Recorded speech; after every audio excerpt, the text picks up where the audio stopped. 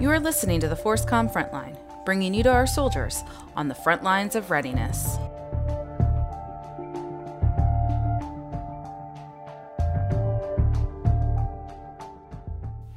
Hey everyone, welcome to the ForceCom Frontline. I'm Ashley, and this is part 2 of our Pride Month conversation.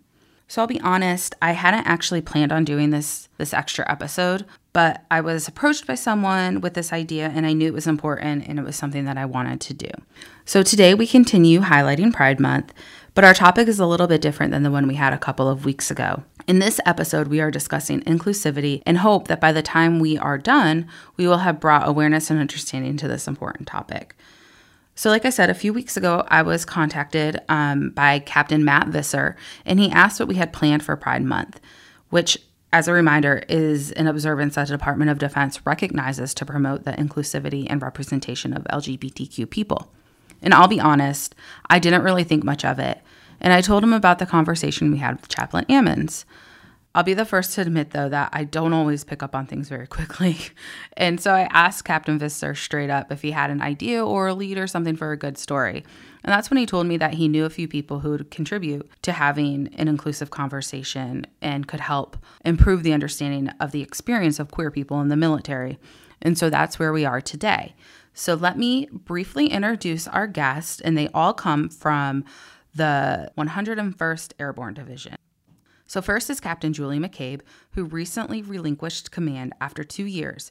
She was the first female commander to serve in the historic 2nd Battalion of the 506th Infantry Regiment. Next is Specialist John Simpson, a mass communication specialist in the 40th Public Affairs Detachment. And last is Captain Matt Visser, who commands the 40th Public Affairs Detachment. So hi guys, thanks for joining me today. So before we get started, I want to have each of you introduce yourselves and tell us any identifiers that you would like to use to describe who you are and what you do for the Army. So how about Matt, you go first. Okay. Hi, everyone. I'm Matt Visser. I command the 40th Public Affairs Detachment in the 101st Airborne Division. I am from Kansas. I went to high school in Texas, college at the University of Kansas, grad school at Chapel Hill at the University of North Carolina, and I'm a second-year doctoral student at Vanderbilt University. It's exciting to be here. I identify as a gay male, and that's one of the reasons that Ashley reached out so that we could facilitate a space to talk about pride and what LGBTQ peoples offer to the military. So thanks for having me, Ashley. Thank you. So let's go to John. Hi, I'm Specialist John Simpson. I'm with the 40th Public Affairs Detachment. I'm from Kentucky, but I was raised in Wisconsin, so I spent a lot of my developmental years there, and I actually jumped around a couple more times after that, but I have been in the military for 3 years, and I identify as a gay man, and I am serving in the Army. I'm really excited to be here and can't wait to talk about any topics that you have for us today. I'm really excited. I never get to talk to other public affairs people, so this is exciting for me. But let's move on to Julie. Can you tell us a little bit about yourself? Yeah, absolutely. So hello, I am Captain Julie McCabe. I am not public affairs, but I am a proud logistics officer. I've been in the Army for 7 years. First started under 21st TSC in Germany, and then I spent the last 3 years with the 101st with the Rakkasans. I recently just finished up a 23-month command with a forward support company under 2506 White Currahee. So I identify as a gay woman or lesbian, whatever term you want to use. I recently got married as well. So congratulations. Thanks so much. So her name is Liza. Proud to call her my beautiful wife. And I'm just really happy to have this conversation today and to be a part of this. That's awesome. Well, so I love talking to people. Like, that's why I wanted to do this. And so I'm going to go completely off track. And Julie, me and my husband were just in Germany, and he was with the 21st, but he does public affairs, but that's where we just came from. So I feel like I'm connected to all of you a little bit. That's awesome. Yeah, I loved my time in Germany and being under the 21st and the mission that they represent. So I'm sure you had, before COVID hit, a good time overseas. We actually got back before COVID hit, thankfully, so we were able to travel. So let's go ahead, Matt. I'm going to start with you since we started this whole conversation. Why did you think this was so important, and why did you want to have this conversation? And what do you hope others take away from it? Wow. So one of the things, I know, big question. So I think that there has been a lot of progress with representation. And from my experience, some of that has been welcomed and some of it hasn't. So initially, I didn't talk about previous assignments, but I was with the 82nd Airborne Division. And one of the things that they did at Fort Bragg while I was there was they hosted the first Pride observance at Fort Bragg. And it actually, Major General Sharpston, he attended. So there was a general officer presence when he was 3rd Expeditionary Sustainment Command's commanding general. And that showed to me that, the installation cared. And so just having, one of my old bosses called it like a flower pot, but just having a senior leader attend an event like that matters. Yeah. And it mattered to me as a young gay lieutenant at Fort Bragg to know that a senior leader was taking their time and they valued the representation of service members who happened to be lesbian, gay, bisexual, or transgender. And at that time in the military, it was allowed to be transgender, which has fluctuated, since then. And now we can have openly serving trans soldiers again.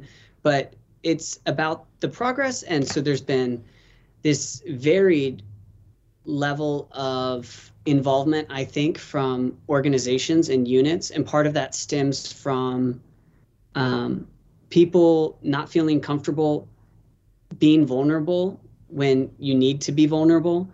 And, military organizations were taught and instructed to be stoic, and were taught to be cohesive. And that is why we have equal opportunity observances and themes that are approved by the Department of Defense and then implemented by the Department of the Army. It's because they see value in ensuring that marginalized communities have a space that appreciates them. And so for me, at that time, it was really special as a lieutenant to have that space. And since, coming to Fort Campbell, that's not something that has been observed. We do observances for every other EO theme, but it's one that hasn't been represented. And so I have, felt some of that as an officer here, even though having been promoted, I think being a gay officer in the 101st has been a little bit different because we're challenged to force some of the conversations, and we're challenged to educate about some of the stereotypes and almost try to, force the conversation to make people understand that there are these microaggressions that occur in conversation. There are, brief subtleties that someone may say or they may not be thinking about, but some of those like really small remarks that you may think are, minute, and if you take it from the third frame, someone that's looking in, you can kind of see some of that. But I've been an aggressor in some ways, with my language, and I think Julie does a really good job with this. And, in a conversation I had with her last week, and chime in, Julie, but she said if she gets a new soldier when they come in, she makes sure to include now her wife, Liza, congratulations, Julie, but that, she, at that time, she had a partner and it was a woman. But then when she was talking to soldiers, she would say spouse, and she has a really powerful story, I think. So I won't, take the floor from her there, but I think that there's a lot of room for growth and education as we continue to progress and become more inclusive. One of the ways that we can put people first is to understand the diversity of the Army, that's coming in all of our units, and to be able to embrace that representation is really important. So I'm curious, why do you think that Fort Campbell doesn't have a Pride celebration? I guess I'm thinking.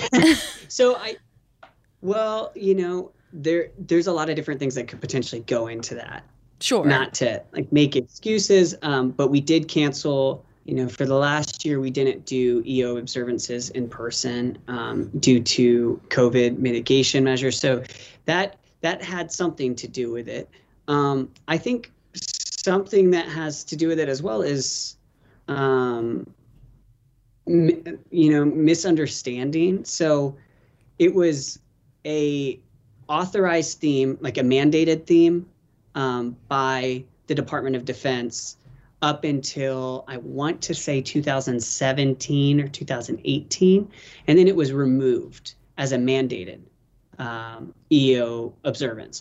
It was an optional one. So they still allowed, so on their website, essentially for those that are non-military, the EDI, so Equity, Diversion, and Inclusion, or just Equity, Diversity, and Inclusion Office for the Department of Defense, they have all these resources that are made available that kind of can help have some talking points and help facilitate some of these crucial conversations like the one we're having today. And so they had that available for LGBT for Pride Month for June. So it was made available, but it wasn't mandated. And we're incredibly busy in the military. So if it's not mandated, right, then it's difficult to find the time in the calendar to frankly facilitate those conversations, to facilitate the observances with the units. And that's not to say that it's not important. There are a lot of important things that we could do with our time every day, but if we have mandated training, then that's what's going to get the prioritization. So I think that's part of it. And I think it's a topic that's uncomfortable. And that's one of the reasons why we're here today. Yeah, I was just going to say that. I feel like people are like, should I do something? Should I say something? Am I going to offend somebody if I do? And so I think everybody is walking on eggshells when it comes to that. Yeah, I would agree with that. I think that's definitely it, Ashley. So I want to talk more about your experiences. And so I kind of want to start it in 2011 when Don't Ask, Don't Tell was repealed. So were any of you serving during that time? I was not. So I'm going to start with you then. So did the repeal of Don't Ask, Don't Tell contribute to you ending up to serve? It definitely influenced it because for years leading up, just like growing up in schools and stuff, like having friends and stuff, everyone's always like, oh, the military, they aren't necessarily gay friendly. And I was out at the time. So obviously they, were like nervous for me. And then I did my own research and I was like, well, actually, like the Don't Ask, Don't Tell has been repealed for quite some time now, like before I thought about joining the military. And a lot of people still were scared for me because they were like, oh, well, you don't know, that's like ingrained to people. And people were still concerned for me and stuff. But I did the research and I talked to my recruiter and he really informed me and he was like, no, it's definitely okay to be gay. Like that is one thing. Like he even said that, and I was like, that made me feel a lot more comfortable joining. Sure. He talked me through like how LGBTQ members are represented and how EO has a course to protect the people that are LGBTQ, so that there's nothing really offensive or discriminative going on, and that definitely enticed me to join a little bit more than when before everyone was telling me, oh, you shouldn't join because, it's not a gay-friendly organization. Right. And so we're going to talk about stereotypes a little later, but I want to go to Matt and Julie. So you guys were serving in 2011? Yes, I was. So how did the repeal change things for you? If I'm going to be honest, I don't think it was at the forefront of my mind. Okay. And I know maybe I'm not representing what I should be by feeling that way, maybe necessarily. But, I think at the time I had only been, I was a cadet and I was focusing on school and focusing on, learning the Army because I did not grow up with family members this way. So the Army was very new to me and kind of concepts and everything. So trying to get through school and, having a part-time job, etc. Sure. I think it was more about how it affected a lot of the peers that I was with. I have a personal experience where I'm not going to use her real name, so I'm going to use a made-up name, but my best friend, Ashley, she actually, her and her girlfriend didn't come out until, much later. And it surprised all of us because, they had been roommates for so long, but they couldn't, come out or feel comfortable to come out. So I remember that being a huge revelation, that we found out that they had been together for 5 years, and like how, I don't know, because of the organization where we were in, they didn't feel, accepted to, be their authentic selves. And it just really resonates how deep this can go, that kind of that feeling for everybody. And, everyone has different experiences when it comes to this. Some are easier, some are harder, some are still, figuring out, even though it was repealed. So I think it just, everyone's experience is a little different. So I would have to imagine, or maybe I'm assuming too much, but if you have to keep a secret during Don't Ask, Don't Tell, you're keeping a secret about yourself. I have to imagine that when that was repealed, that was kind of a weight off of your shoulders to be able to, actually not have to worry about keeping the secret about who you are. So I'll let Matt go ahead. Okay. All right. So I think that maybe I'm in a similar boat as Julie, but to respond to what you just prompted, Ashley, I think that there was this weight to know that we could be authentic, right? And to be able to, so much of the military embraces the family unit because of the support system that the family unit provides to the service member while you're deployed. We have the soldier and family readiness groups where we have organization days where we bring in families and the people that you love. And up until that point, you weren't able to bring any of those people to your events. It was all hidden. Right. So that, there's like a sense of shame, but also that sense of shame and that stigma that had been created from the systemic culture under the Don't Ask, Don't Tell era, it perpetuated. So, Don't Ask, Don't Tell was repealed in the fall of 2011. It was essentially the policies were all written up to educate people on how to deal with, gays, lesbians, bisexual people in January of 2012. But just because, the weight was lifted didn't necessarily equate to everyone feeling welcome to be honest about their spouses. Because for so long, you'd have people like Julie, you'd have, people that live in fear that there's going to be some repercussion, that people are going to have these biases that come in that influence their performance evaluations, influence what schools or training has made accessible to them because a perceived thought that someone may have of you, if you are identified as other. So I think that for, it was a step in the right direction, but the repeal of Don't Ask, Don't Tell was just that. It was a step. It's a milestone. And as we move forward in our progression, we're still getting there. I agree completely. So let's talk about those stereotypes.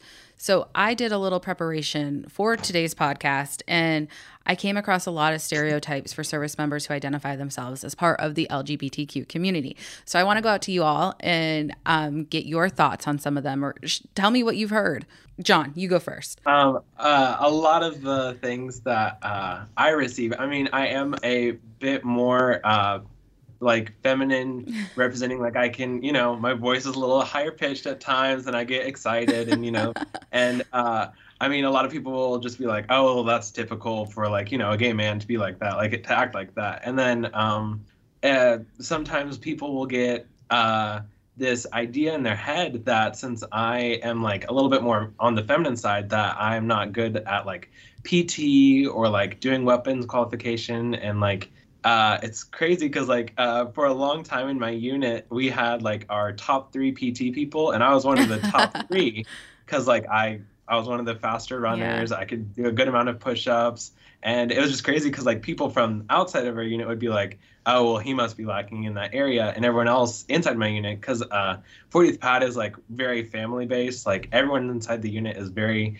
comfortable with themselves and very comfortable being around like all different types of people. I've actually had a couple times where like my comrades in the 40th Pal would be like, no, Simpson like definitely can outrun most of us. Like this is something, and it's just crazy like seeing the outside perspective of like different types of units thinking, oh, well, these types of soldiers will only join this MOS. Like being public affairs, one of the things that drew it to me is creativity, because I grew up in a very creative household, like constantly making art and stuff. So this really drew me in. And everyone's always like, oh, well, that's immediately, that's what gay people do. Like they're going to want to make art and stuff like that. And it was definitely interesting seeing that, because I know a lot of LGBTQ members that are in combat MOSs, and they aren't quite comfortable coming out to their comrades because they think that they'll be held to a different standard, right, and kind of looked down upon. Right. But it definitely has gotten better over just the couple of years that I've been in, because I try as much as possible to, like, anytime I'm working with people that are higher up or people that are just like people, normal people, I try and like, I'll let them know. Sometimes if they talk to me, they'll be like, hey, how's your girlfriend? I'll be like, oh, I'm actually a gay male. And I'll like try and get them in conversations that make them more comfortable or more knowledgeable about the like LGBTQ community. That's awesome. So let's go to Julie. Do you have a myth or a stereotype that you've had to deal with? Yeah, I would definitely say yes. So I think the first one is, I should say up front that I don't feel any personal like prejudice against like myself or who I am or who I want to be, which has been really nice, serving where I've been serving.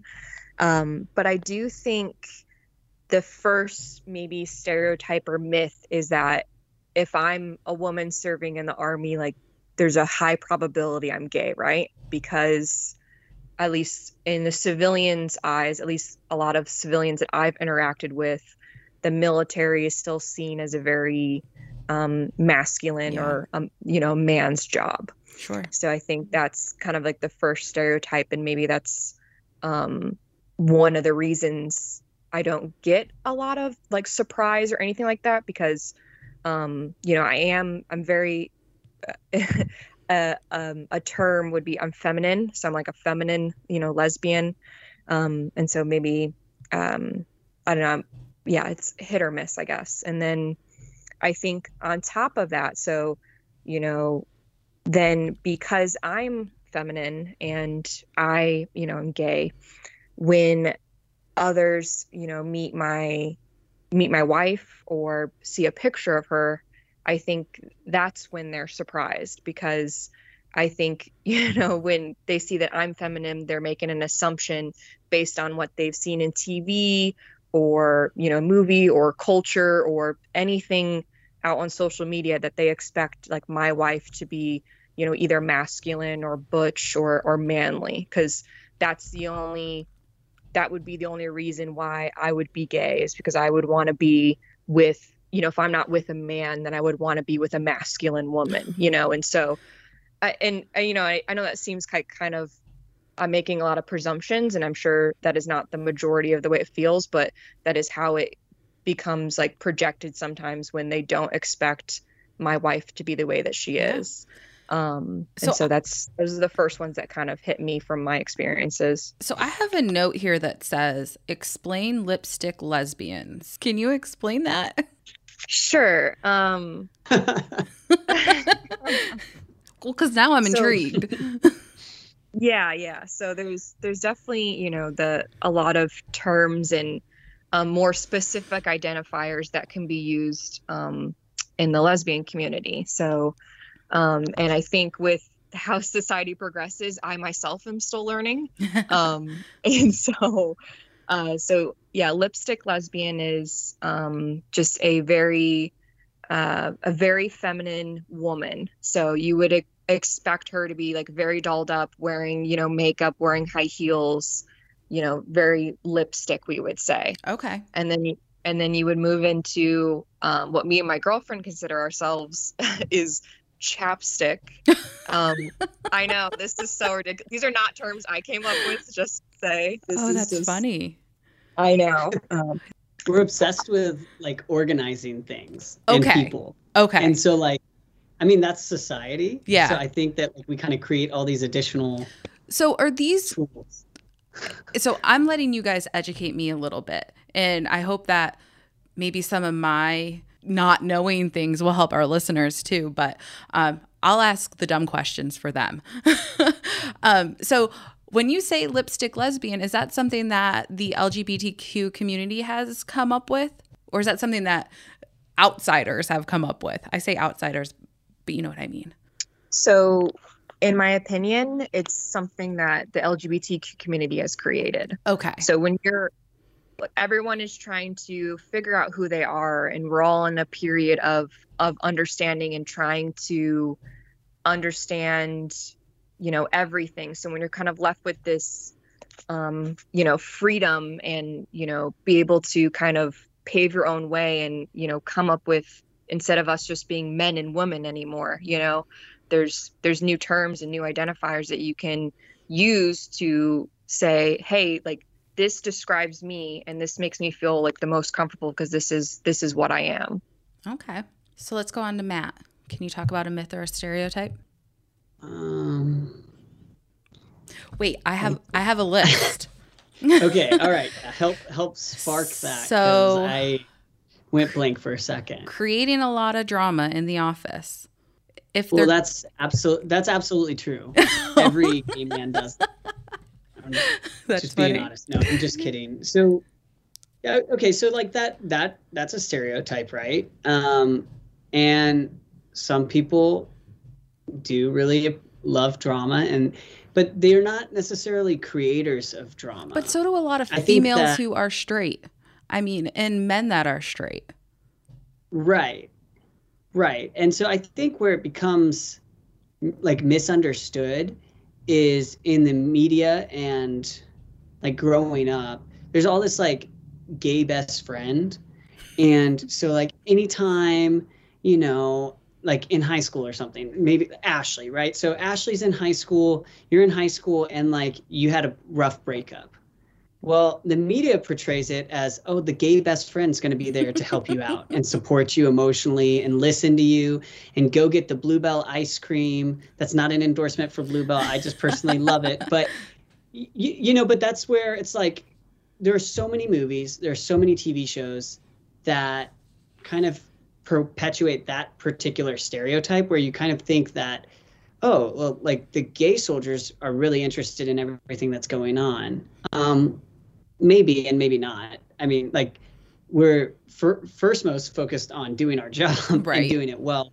And sometimes that requires you to be a little less attentive than you may want to be with some of the people because you have a job to do. So I don't know. That's kind of a tough one because I think it may be skirting the line, but I don't think it's any more. I love your honesty. Any woman or, straight woman or straight man, Agreed. So I'm gonna read a couple more of these. If they're gay, they must be attracted to everyone in the office. This was an issue that I had in basic training. So okay. I was the only out gay in my entire platoon during basic training. And so like, I kind of was to myself because I grew up in a military family and my dad was a drill sergeant and he was like, best thing to do is just do your best and stay out of the way. Don't draw like a bunch of attention to you.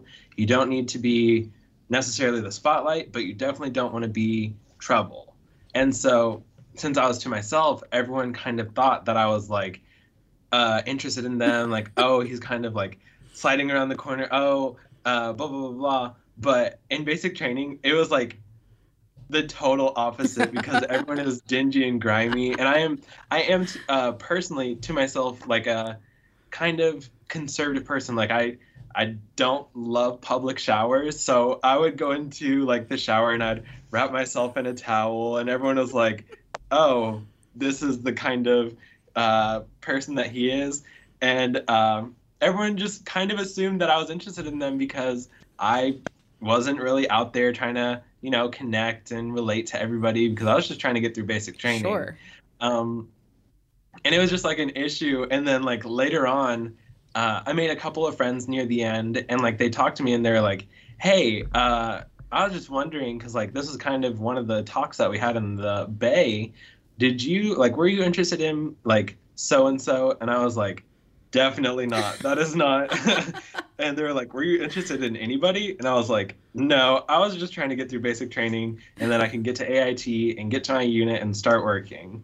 So it's definitely something that people tend to think about whenever you present yourself as a gay man, but it's definitely a stereotype in my experience, because I haven't had any interest towards someone in my unit. All right. So I'm going to switch gears a little bit. And so I think a lot of time in our society as a whole, we really get stuck on things that big picture wise don't really matter. Things like who a person chooses to love or be with. Why do you think that is? And did any of these stigmas ever prevent you from being your authentic self? Let's go with Matt. Okay, so I think that it's like a 3-part question, but what I would say to that is, like, in the larger scheme of things, people are going to say that it doesn't matter. Like, oh yeah, I don't care who you love. Like that's someone's catch-all. But then they'll say things like, but, you know, my wife and I would never let, you know, a gay babysit our kid. You know, it's just something, you know, because of who we are, you know, that's what our church belief is, or, you know, and they start explaining all of these things, and they don't really understand like the weight of what they just said. Right. Which is like babysitting. I'm not going to, like, gay people, there's a stigma of them being child molesters. Right. I did so see like that. you say this, you know, you say a comment like that, and you may not think much of it. You may be like with your squad, you know, just like making jokes and cracking jokes, but you may be, you know, a gay person in that circle. They may or may not know that you're gay, or, you know, or lesbian, and they may not know how what they're doing in that conversation is kind of separating you from the cohesive team that is supposed to be achieved within the Army. So I think that, like, big picture, people will say these platitudes, but then they'll kind of create these like subcategories on why they don't, you know, treat gay, you know, lesbian, trans, bisexual people the same way they would heterosexual people. Yeah. And that's, you know, part of that is like they're in a different progress. And, you know, it's conversations like these that are hopefully helpful to debunk some of those myths and some of those stereotypes. What's the second part of your question again? Did any of these stigmas ever prevent you from being your authentic self at work? Okay. So one story that Julie has heard a lot, because and actually, you know, I told it during one of our foundational days with 40th Pad, so John has heard this as well. But that's okay. It's important, Matt. Okay. All right. So one of my units that I've been in, I put up a emblem with the rainbow, like the Pride logo, and I would do that for every observance. Every EO observance, I would put something up on the unit page I was a company commander at the time, and I wanted every soldier in my forward support company to know that they were appreciated and that what they brought to the fight as an individual was important to how we fought collectively. So I thought it was, you know, beneficial to put that out there. And so I put out, you know, Pride flag for Pride Month at the beginning of June. And my supervisor at the time called me, and he may not have thought much of the conversation, but I have replayed that conversation over and over since. And it went to the tune of, you know, as a gay Christian, or sorry, as a straight male from Texas Christian, it's really hard for me. And you have to understand that. And these are kind of some quotes. And the issue was things that used to unify us. I'm also, you know, a man from Texas who's a Christian. So these are things that before it was something that connected us. And now in this conversation, it was divisive. So he was using the same the same like mechanisms that we had used before to bond, to divide us within this conversation. And essentially he couldn't wrap his head around, the rainbow flag. And to his understanding, what he had said was that it's political, that the rainbow flag is political. And it is not. We have representation from all sides of the spectrum for like partisanship of people in the LGBTQ community. You have, people outside of the military that use their voice very vocally on all sides of the political debate stage. But for him, that was what he had said. And in the conversation, which was one of the longest conversations that I had with my supervisor, longer than talking about gunnery qualification, longer than talking about any of the, logistics, distribution capabilities, or maintenance for our particular unit. This was one of the longest conversations that I had with him. And it was him grappling with whether or not we should have a rainbow flag. Wow. Because he viewed it as political. And he did not direct me to take that down, but it was a wow moment for me because I could tell he was encouraging me to remove it.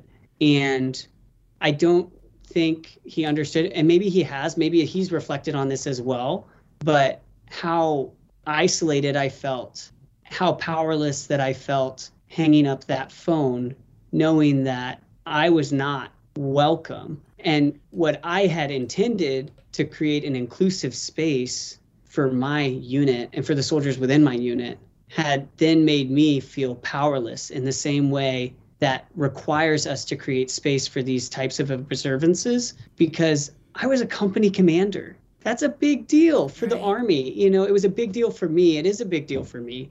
And to experience those feelings in that moment, I felt like I was a closeted kid in Texas in high school all over again. Wow. And I think that that's important to incorporate into this conversation, because the experience for LGBTQ people within the military is varied and it's different. And like Julie had kind of said, and John had said as well, is we're all trying to still figure out who we are.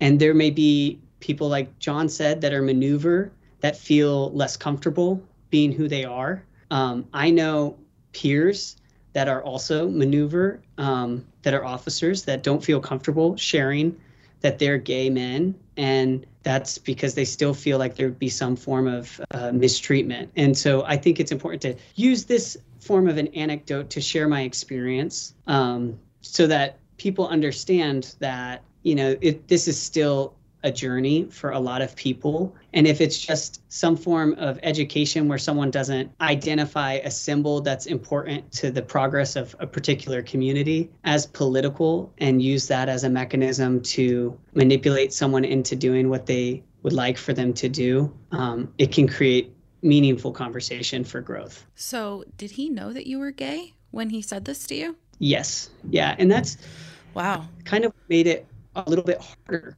too.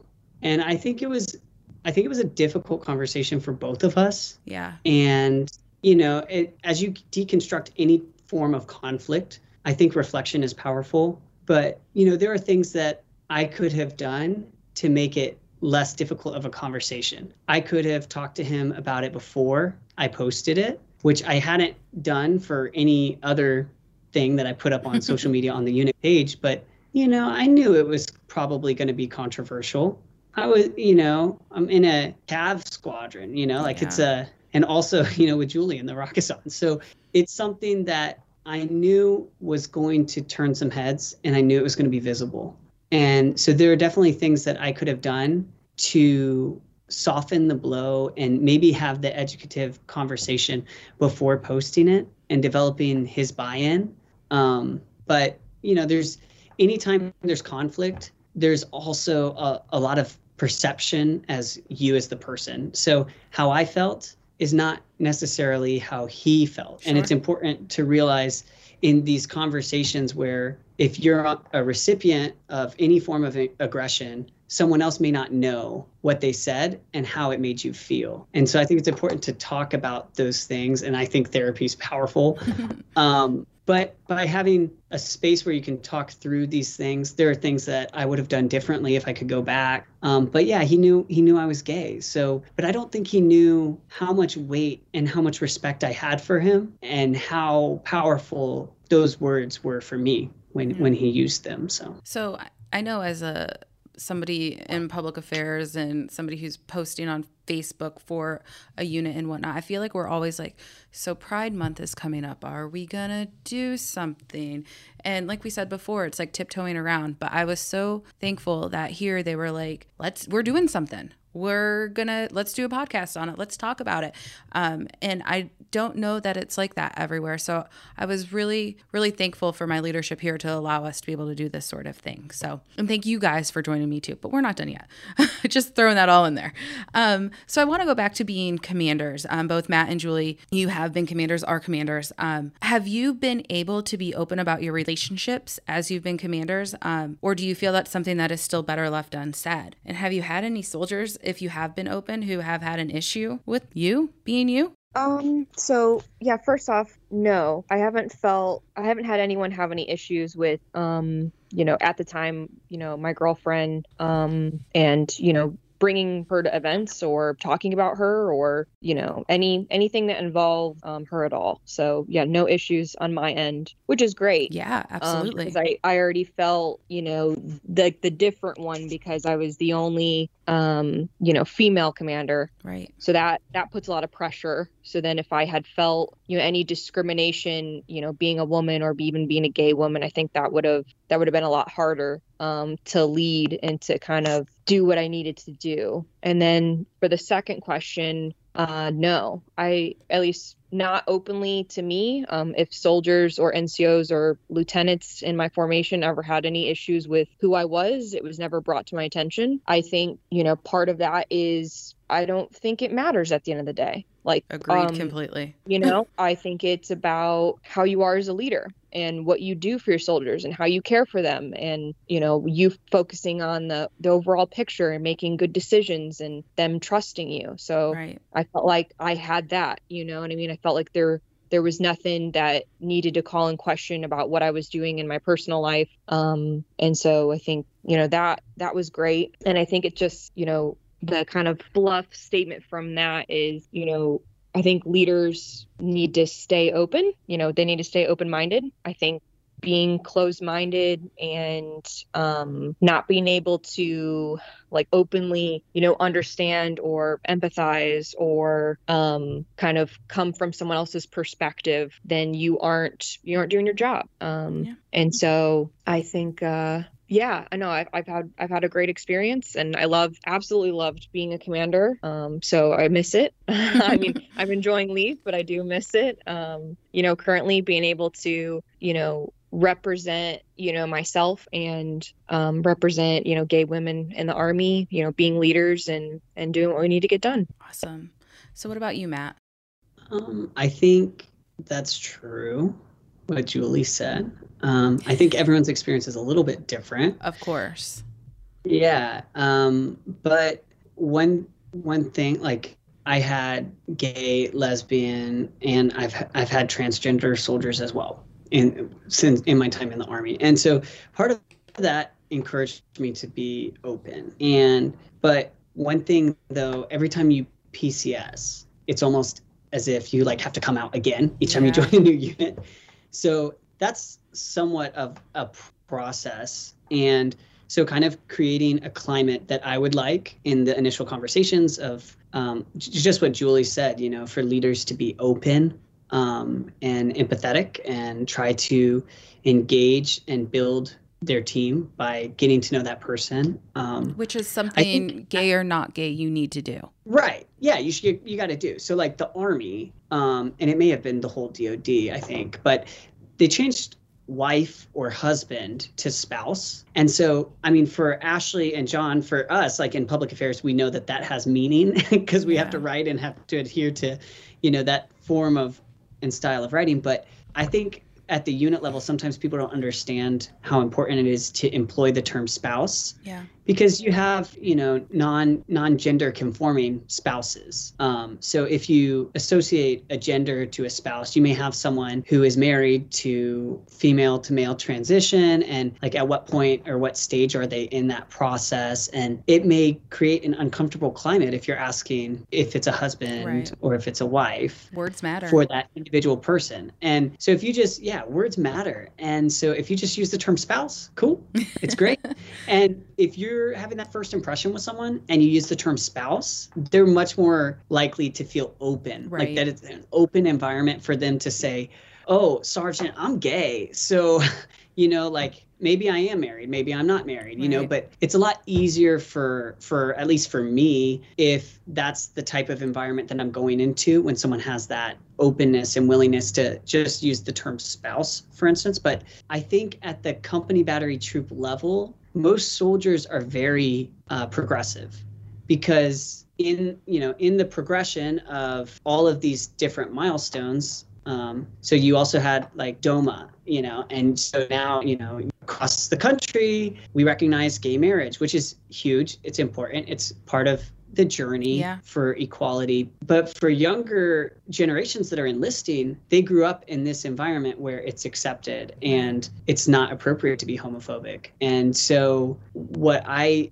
typically hear like the conversations that need a little, let me help you out on that. And, that, you kind of have to just, like, if you're a bystander, you have to intervene if you're hearing some of that hate speech that could marginalize someone within the organization. So you kind of intervene, and then you kind of have these types of conversations, and you just remind them that not everyone is just like Ashley or just like Matt or John or Julie, and it's the diversity that makes us a lot stronger and more cohesive for us to have like this broad scope. But I guess as a commander within the unit, you feel really comfortable. I mean, that's your family. You're all supporting one another, and nobody wants to cause harm to their battle buddy. A lot of the time, I think it's a lot of these like biases that go into our language that become somewhat hurtful, that you overhear, going across post, or,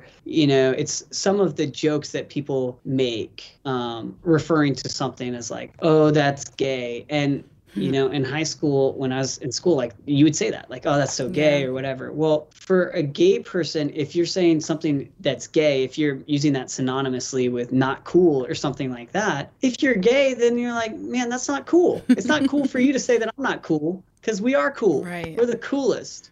Some of us are great at giving you fashion tips, and some of us aren't. Right. But it's stuff like that, know. But for the most part, I mean, being a commander was great, and I think that being a gay commander gave a lot of value and additional perspective. We were integrating women into the Cav troops at the time. And so like we had new Cav scouts and they were women. And base branch, I'm logistics. So like, the fellow troop commanders, they'd come to me and they're like, Matt, you worked with women. What's it like? Like, just some of those conversations where, you can be a little bit more in tune with the formation if you've experienced some of these marginalized communities yourself, where, it was helpful, I guess. Sure. Now, John, is the 40th Pad your first unit? Yes. So how has that been for you, coming and you have Captain Visser here, Matt, as your commander? I'm sure that had to be pretty awesome for you. So I have been at the pad for my full 3 years. So I've had 2 other commanders as well. Sorry, I totally assumed there.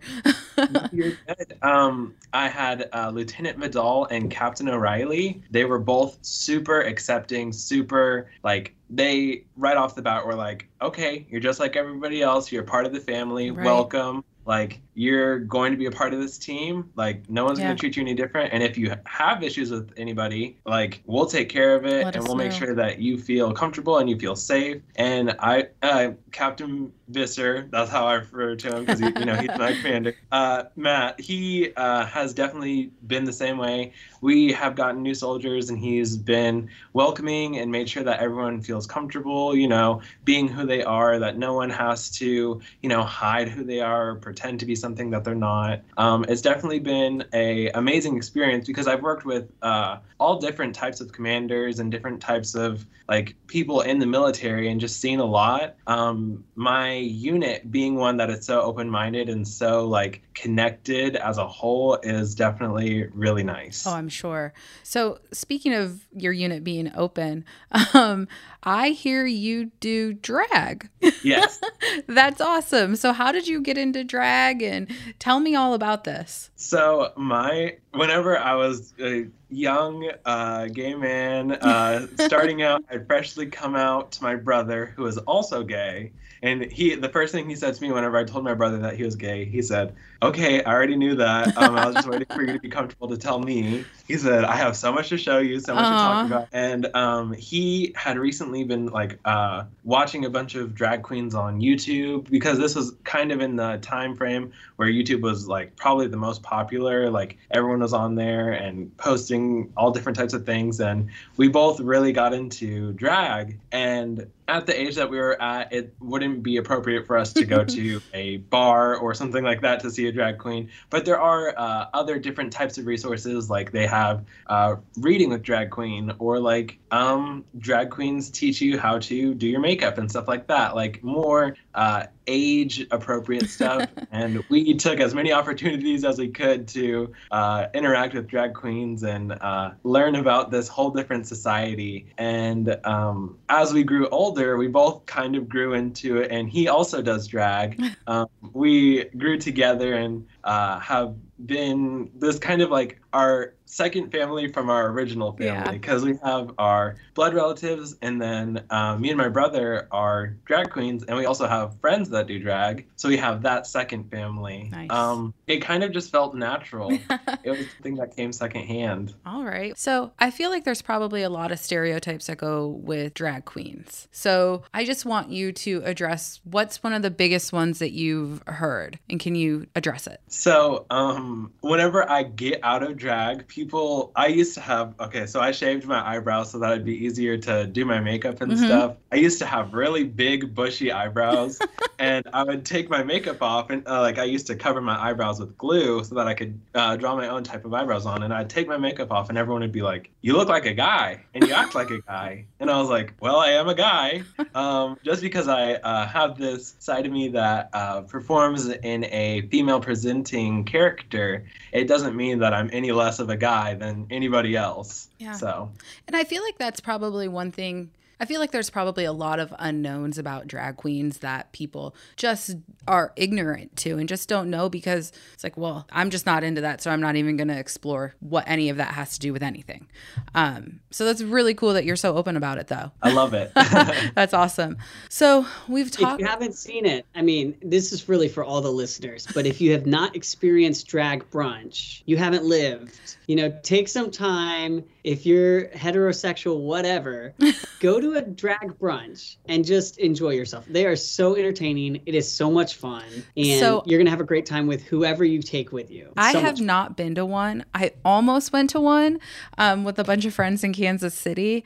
I just didn't make it there. So now I'm really disappointed that I didn't do it. Kansas City drag is some of the best drag. There's a lot of really good performers there. There was some brunch there. So I don't know. I didn't make it, though. If you get another opportunity. It's never too late. Bucket list item.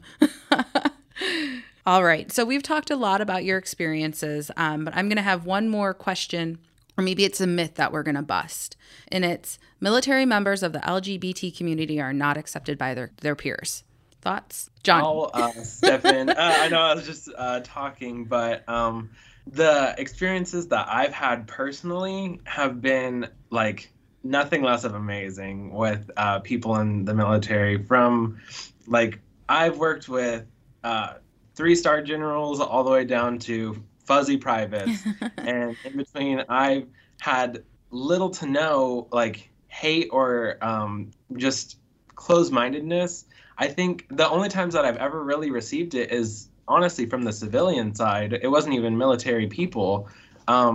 But all the people that I've worked with have been extremely open-minded and My coworkers have been nothing short of supportive. They all know my drag persona, and even some of them have come out and like seen me in drag. And I've felt like another person in the family, like another piece to the puzzle, because That's awesome. All my coworkers just, it was without hesitation when I told them like, hey, I'm gay and I do drag. Everyone was like, whoa, that's so cool. Can we see pictures? Like all this stuff, like it was just a great experience. I know it, like everyone, I've had those moments where it's like, oh, I feel different, you know, like I kind of feel secluded. It wasn't really, you know, I'm kind of on my own. But then like I would just go and talk to someone like in the unit or just like one of my close friends, and they'd be like, have you talked to anybody about this? Have you said anything? And I could just start up a casual conversation, and then everyone's like, what?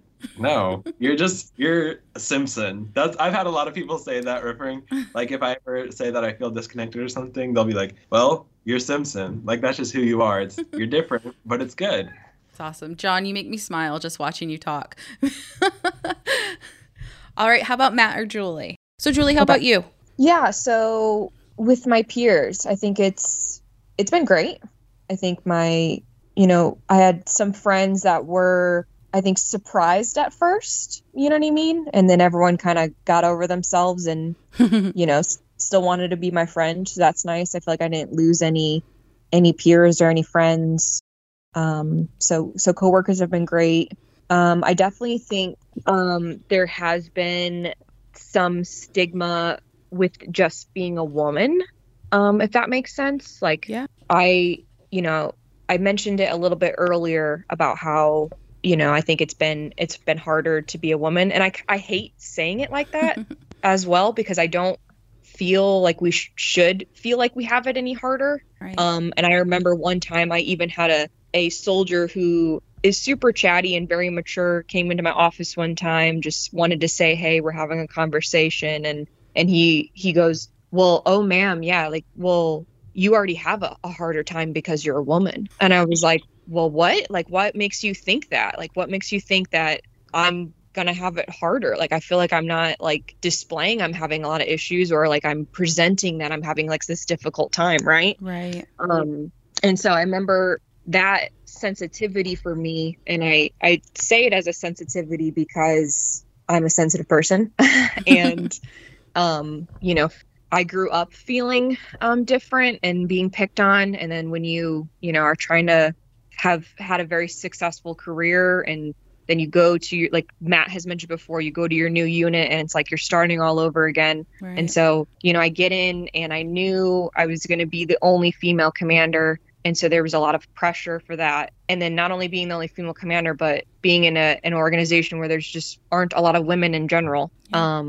I remember one of my first experiences with my initial peers was all the commanders were in a group conversation, and nobody looked at me or talked to me the whole time I was in that group conversation. Wow. And I remember thinking about how uncomfortable it was already, because I can be uncomfortable in social situations, and that's my own fault. But, you know, but I was trying to engage and trying to talk. And I remember thinking, okay, well, you know, I kind of anticipated this a little bit, right? Like I expected to have, you know, maybe some hurdles to overcome, or kind of some stigmas to get over, and, you know, and some things that I needed to figure out for myself so I could be a stronger person, you know what I mean? To overcome any insecurities I personally had, so I could, you know, be a good peer or be a good commander or leader in general. So that kind of sticks more in my mind with any initial struggles or struggles in general that I've had, has just come from not being male. And so everyone, you know, and since that kind of incident, like there's been few and far between things like that. I think my organization was great. I honestly have nothing bad to say about my leaders or the way that they made me feel. But I think that's just kind of a consideration, you know, for everybody. So we're talking about, you know, being different, and we're talking about, you know, discrimination. And I still think it's, you know, being felt by everybody. And you don't have to be, you know, a gay woman to feel that way. You could just be a heterosexual woman. You could be a straight male. You could be any identifier you want, and you could feel different and feel like you are potentially being discriminated against. in the organization that you're in. I agree So, completely. Yeah, and so it just, I don't know. I could talk forever, I feel like. But no, I just, I hope that answers the question. Yeah. So as we talk, more things are coming up in my head. And I wonder, I think, and we've talked about this a little bit, it's hard to have conversations like this, and it's hard to be vulnerable, and it's hard to ask tough questions. What advice would you give somebody like me who, say I know somebody is gay or a lesbian, but I don't want to say the wrong thing, or I don't want to come off as insensitive. What advice do you give to somebody? How do we talk to, what can we do? I hope that makes sense. One thing that I would do in situations like that, whenever I know someone is like struggling with something, like I try and be as open for like other people as much as I hope someone would be for me. If I know that someone has something that they're working through, or something that they're like discovering about themselves. Like whenever I first came out as gay, like it was a whole different process, because I was like, I wasn't expecting this. I thought that I was just going to be, normal as, it's displayed. But like now that I've had those people that are like, showed me that, it's okay and it's normal to be gay. The best thing, I remember someone coming up to me and being like, hey, I want to know more about you. So let's create a little safe space, and you can just tell me some like facts about yourself, Tell me some things that make you different, that make you special, and things that you're really proud of. And just like not initiating any specific questions, being like, hey, I heard that you're gay, because that can like sometimes seem a little aggressive. But like there are like if someone came up to me and said that, I'd be like, yes, I am. And I would go on. But I know it's different for everybody else. Sure. So just like initializing that safe space by saying, hey, this is a safe space. Can you tell me some facts about yourself? That's one way that I've learned to do. And Ashley, I would chime in and probably say exactly what you said when you introduced this question. Say, hey, I don't know a lot about this topic. I have a lot of respect for people who openly say, I don't know. Yeah. Can you educate me? Or, just ask questions. Like, I feel like that is harmless. Or just say, hey, I don't know about this. Is it okay if we talk about it? Right. Because I've certainly brought that up to, my soldiers in situations, and sometimes they don't want to talk about things, and that's okay too. But at least you're offering that you want to be more open to understand or ask questions. Like, that's just the first step. Yeah. Anything to add, Matt? I think asking questions is a great way to demonstrate that you care about that person. Yeah. So we're all human first, and this story for each individual soldier is their story to tell. So if you just ask questions and be engaged, as we all should be, and we know that we should be, day to day, professionally and in our personal lives, to stay engaged, then I think you'll find that you can nourish those people and create an inclusive space pretty rapidly by showing them that you care. Yeah. And so in our previous conversation with Chaplain Ammons, who is a transgender woman serving active duty, who was our first part of our Pride Month conversation, we talked a lot about like, why does what I do affect you so much? Why do we care if she's a transgender woman? Why does society have such a big issue with that? So I just think that having these conversations and educating people, and you are no different than anybody else. I mean, we're all just humans trying to do, our job, whatever it is. It just doesn't really matter that much. Absolutely. All right. So Matt, do you have something to say? Oh, did I come off mute? Well, so there's a lot there. I'm looking forward to listening to her podcast with you as well. It's hard for some people who are unfamiliar with the territory to separate all of these identifiers from the service member. Yeah. And like, we all enlisted and joined the same army with the intention of being the best version of ourselves, and to be able to offer the organization the best version of ourselves. Right. And to be able to do that, it's important that the organization now recognizes us and allows for us to serve as our authentic selves. It's also important that we create those spaces for others to feel welcome. Yeah. But yeah, we're service members. Like, right. If I were to go back, I'd say, I'm a soldier, because we are all soldiers. And if we can just make everyone think about all soldiers, regardless of what their identifier is, like, look at all of our ethnicities Black, and all of white, these other Hispanic, things that can whatever. be divisive. Yeah, if we are all soldiers, and I think that what bonds us is that we are an American soldier. Like at the beginning of our creed, that's what we say. And unfortunately, sometimes people forget what binds us together and they try to tear us apart. So like, I'm so grateful that you have brought us in, and so we can kind of demonstrate to people like, hey, if you've never seen a gay person before, like this is him, he's just like you. I only speak from my perspective, my frame, and my experience. I don't speak for like all gay men. Yeah. And I hope that the language that I've employed throughout this podcast doesn't sound as if I'm speaking for every gay man, because experiences are varied. And I don't know, the trans experience. So I look forward to hearing the Chaplain's podcast. And so thanks for having me on. Yeah, so I actually want to give you all, and maybe Matt, you just did yours, but I wanted to give you all an opportunity to just say one final thing, one final thought about this conversation and keeping conversations like this going. John, do you want to go first? One thing that I'd say, as he just said, everybody's experience is different, and you never know exactly what's going on in someone's life, because you could be going down like similar paths with similar like identifiers, but one person's background is completely different than the others. So you can never fully like expect someone to react the same way as someone else. And the best thing you can do is just be patient, be kind, and be willing to learn, and just do what you can to do your part. I think that's such a great message. Be kind. I think we all could do that a little bit more. So what about you, Julie? Any final thoughts? They speak so well. No, what I have to say is just that for anyone who is listening and who maybe feels different or going through a hard time or maybe hasn't had the best experience, like I just want them to know that it's not always going to be that way.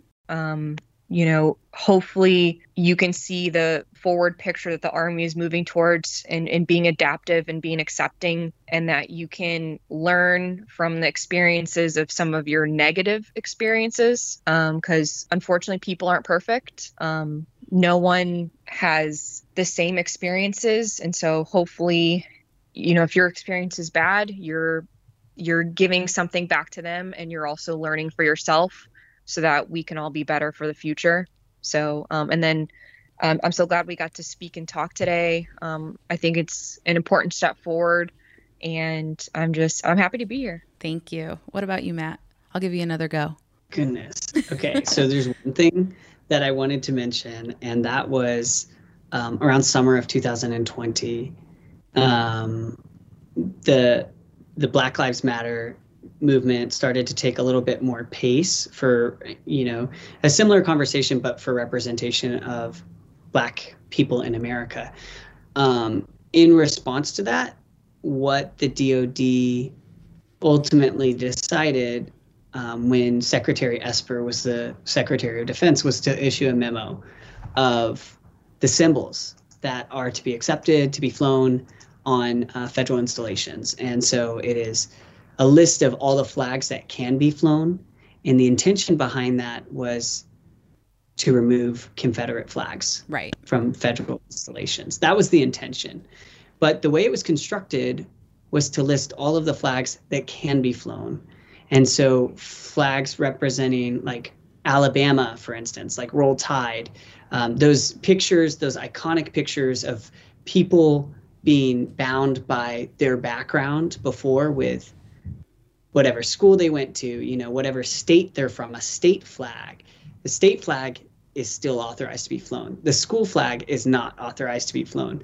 But one of the flags that also wasn't authorized to be flown was the rainbow flag that had previously, flown at the White House. It's flown over embassies abroad. And now, based off of that memo, the flag can't be flown on a federal installation. And what it's led to was loose prosecution. I mean, that would be under UCMJ if you have that.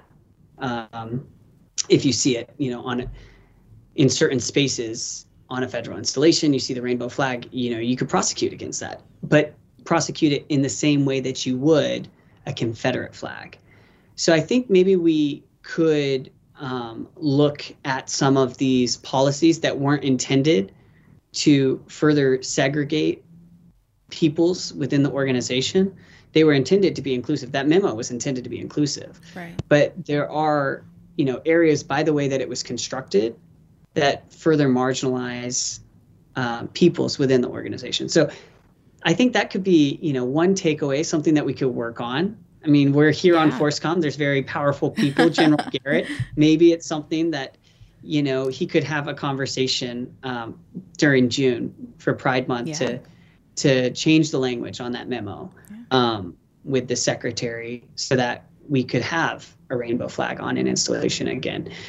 But ultimately I've already thanked you. We can all be better, engaged public servants, regardless of what space we're in.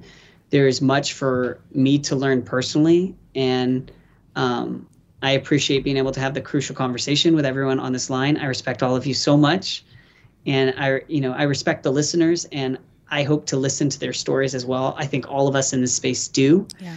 Everybody has a story, and your narrative is your own, but I hope that you feel empowered to share it with us and be your authentic self. Well, that wraps up this episode. I hope that through this open conversation, we were able to shed some light on the importance of understanding and knowing the people around you. But I also hope that my conversations spark your own conversations. It's so easy to write something or someone off when you don't understand it or them. But like you heard from our guests today, taking the time just to ask questions and learn more can really go a long way. So thanks for listening, and we'll be back next month with another episode. But in the meantime, you can get all of your ForceCom news through Facebook, Twitter, and Instagram. Thanks again, and we'll see you next month on the front line.